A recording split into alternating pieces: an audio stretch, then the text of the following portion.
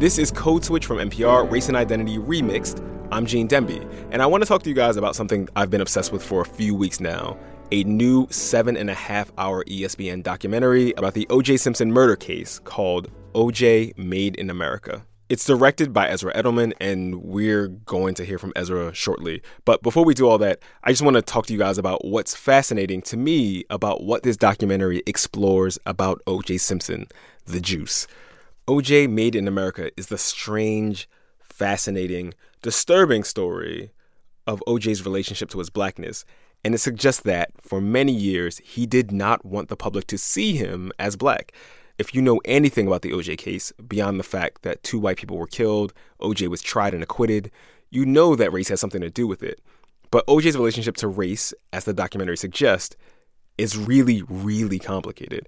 To understand that, we need to go way back, before the so-called trial of the century, before June 17th, 1994, when he was in that white Ford Bronco being chased by cops at slow speed for several hours. Before he even met a beautiful 18-year-old blonde woman named Nicole Brown at a Beverly Hills nightclub.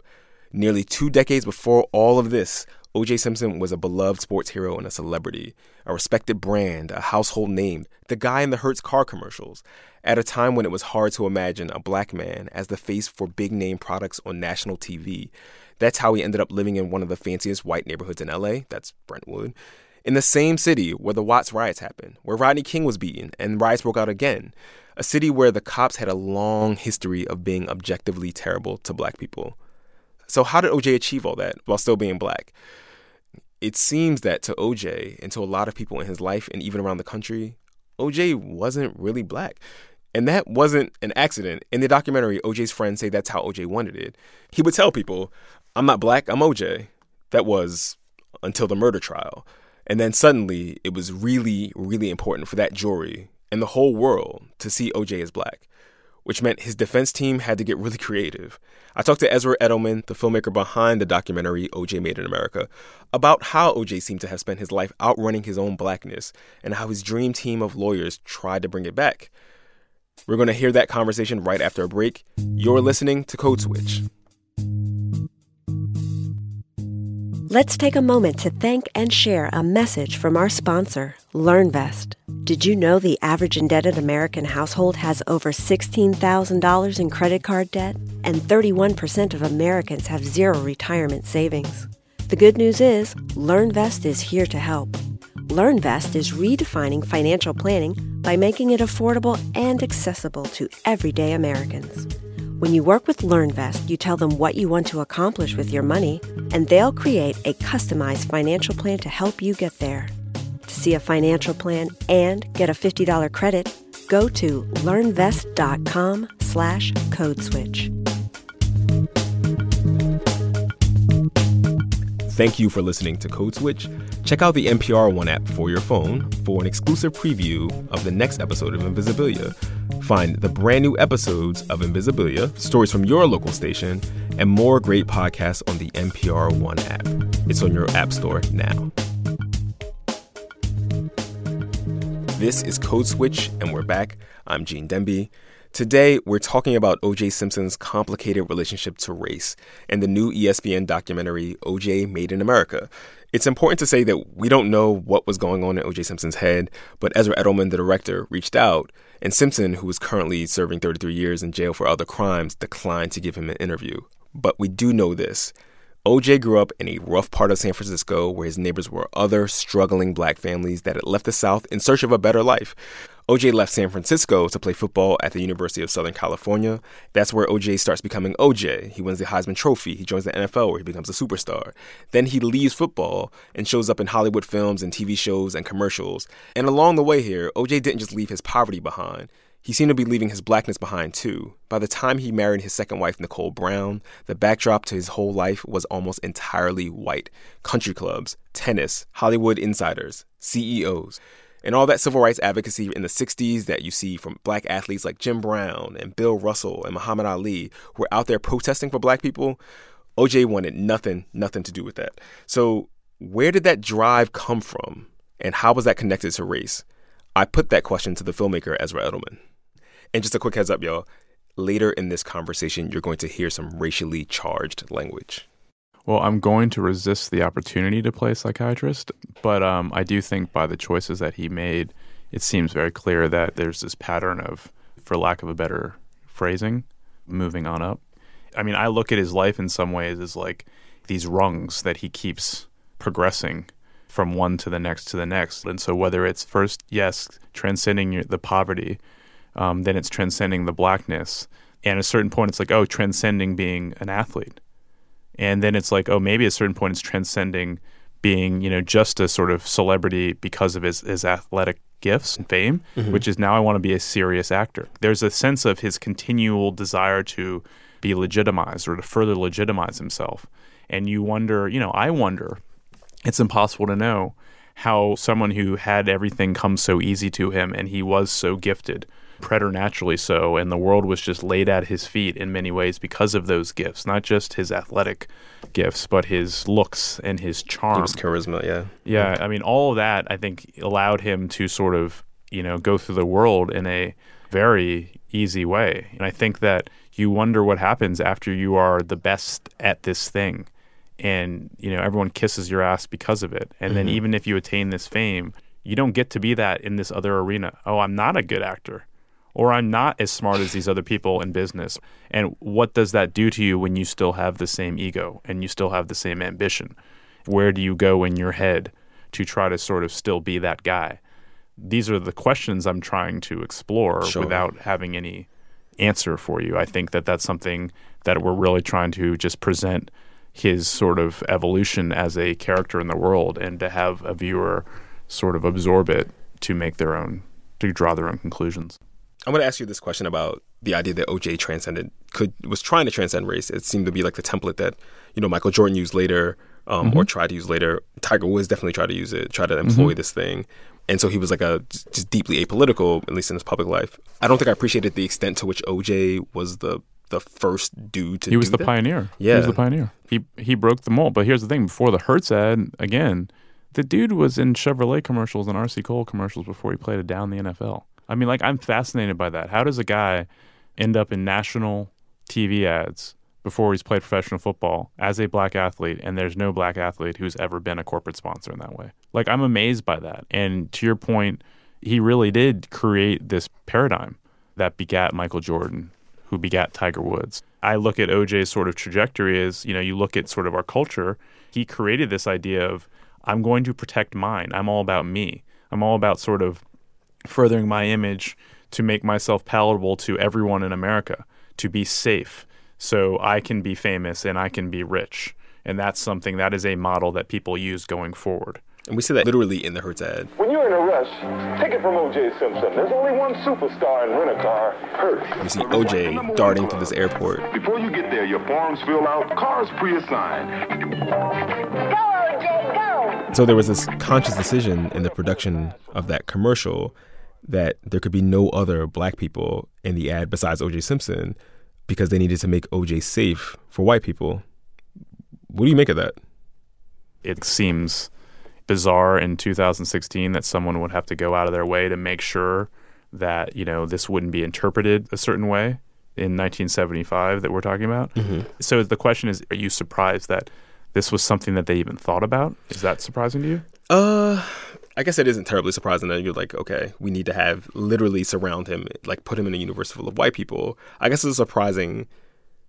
I guess I understand this in the context of the documentary now, but that he would go along with it. There couldn't be just one other Negro in the background somewhere, but I think that I'm sure that it made OJ feel good. I mean, look, you can interpret the statement that he makes when he's leaving his house on June 17th, 1994, when he looks around and says, what are all these niggers doing in Brentwood? Well, what's that all about? OJ says that to the police after he finally surrenders himself to them, back when he's back in Brentwood, after the conclusion of that long, slow-speed police chase. After he's already been arrested and all those people were around his house. He had asked me to stay with him throughout the process. I promised him I would stay with him. I said, it's time, I gotta handcuff you now. You need to be handcuffed. I'm sorry, this is the way it works. And as we take off, Simpson is amazed at the crowds. Lots of black and white. He just couldn't believe there was this many people there. In Brentwood, which is a It's basically an all-white little area and a sleepy area, and there was all these young, especially black folks there cheering him on. And so when he leaves, in the car, one of the first things he says to Peter Wire-Eater, who is the negotiator, and he says, What are all these niggers doing in Brentwood? Was he oblivious to like the massive outpouring of like support by black people on the streets? I mean, look, he's calling people. He's on the phone with the police. He has a gun. I'm sure he's not in the most stable of mindsets. Sure. So that he might not have noticed all those people or, who they were demographically would not shock me. During the police chase, you see his celebrity sort of coming to bear on the way they treated him. Zoe Torr, I just want to lay out that scene. So Zoe Torr is the helicopter pilot who was the first person to find O.J. Simpson in his white Bronco on the freeway. She says this is not the way police chase with anyone else would look. I've covered so many of these things. This was not usual police behavior. If O.J. Simpson were black, that wouldn't have happened. He'd be on the ground getting clubbed. In fact, she had shot a whole video that she sold with police chases that ended in policemen, cars ramming into suspects' cars and getting them on the ground and beating them. And that really is about celebrity. And you wonder, obviously OJ's sort of way of going through the world and distancing himself publicly as far as, talking about matters of race, that was distinct. But you wonder if you were black and a celebrity, how normal that treatment is. I'm sure there are plenty of incidents where black people who are celebrities might get profiled and pulled over before then they realize who they are.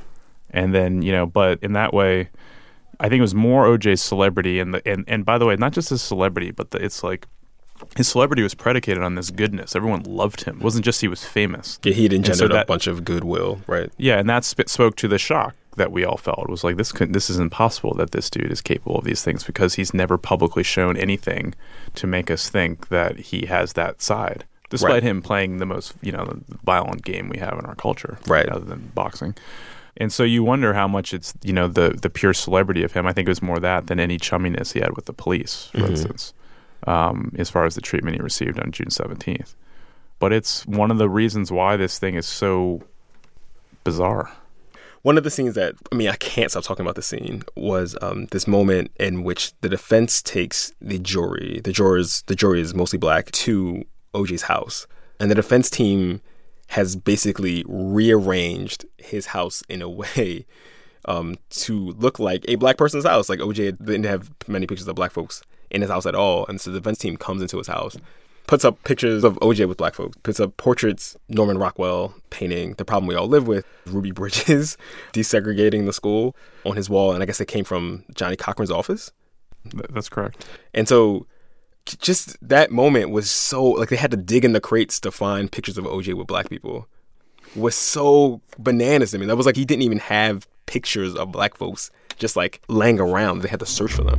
When you would walk up the grand staircase, there was a large wall with pictures of the family, pictures of friends, pictures of OJ's career.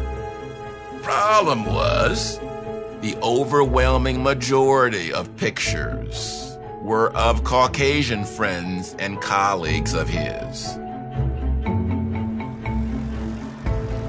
We had an African-American jury, and we wanted to make sure that the home setting would reflect the themes that we wanted to reflect. We took all of his white friends down, put all of his black people up, pictures he probably had never seen before. Because that's what we were told the jury would identify with. We made him blacker. I mean, look, in some ways, it's like it speaks to the savviness, if not deviousness, of the defense. And so it's like you do what you need to do to, win the case. To me, like, the pictures are weirdly a lot less egregious than the painting because those were still pictures that OJ was in and they existed. Like, I don't know if they were buried underneath the basement. They were there somewhere, so they were there to be put up. So obviously it's devious to take down all those photos, which were the ones that OJ wanted to display prominently, on that stairwell in his house. And so that obviously is a misrepresentation of, OJ's world and his house and how he presents himself to the world. But it's almost like going back, it's the appropriation of the struggle and of the movement and of a girl like Ruby Bridges walking into her school in 1960 in New Orleans, and you're putting that up at the top of his staircase as if OJ gives a shit. That's what's messed up about that. The fact that the defense even would go there and would know to go there, it's brilliant. It's hilarious, but it's brilliant. Marsha saw the wall, and she said, Carl, you know damn well he has never had this many black people on his wall in his entire life. I said, Marsha, what are you talking about? How dare you accuse us of such things? I was miserable. I was angry. That is very dirty pool. I found that scene so fascinating and dark. Just because, OJ had a black family, right? You would think that he would have... By the way, that's the whole thing about all this conversation. We can keep talking. It's like, and a lot of people say, OJ didn't want me black or white. And it's like, OJ was black. I don't think you would ever hear him say... he says it publicly in that I'm not black, I'm OJ, but it's more about how sort of weirdly narcissistic and egotistical and all about himself he is. But I don't think you would sit in there talking to OJ and he wouldn't say, I'm not black. Mm-hmm. He's black. He knows he's black. And so, but it's just the choices that he made publicly, belied that notion. Do you think he knows he's black? Yeah. It seemed like he was engaged in this, decades-long project to minimize that as much as possible. Oh, look, this is where I wish I could be drawing upon, all those hours of conversations I had with him.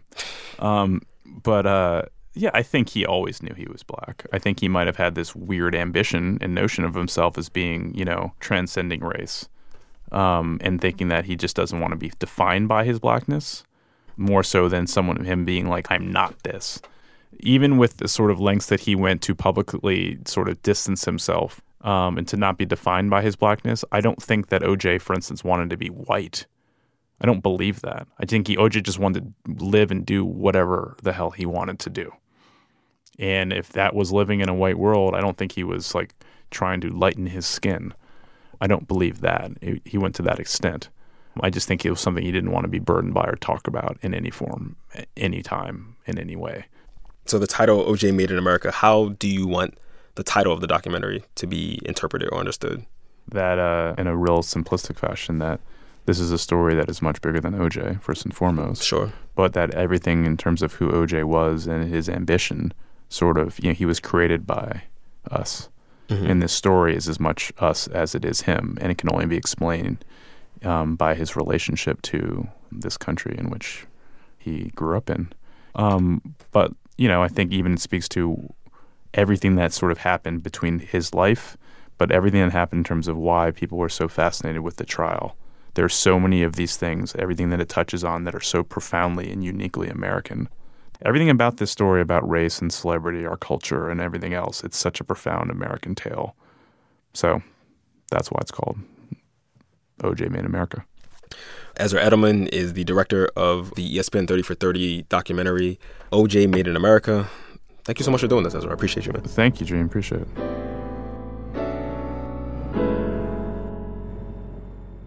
This is Code Switch from NPR. I'm Gene Demby.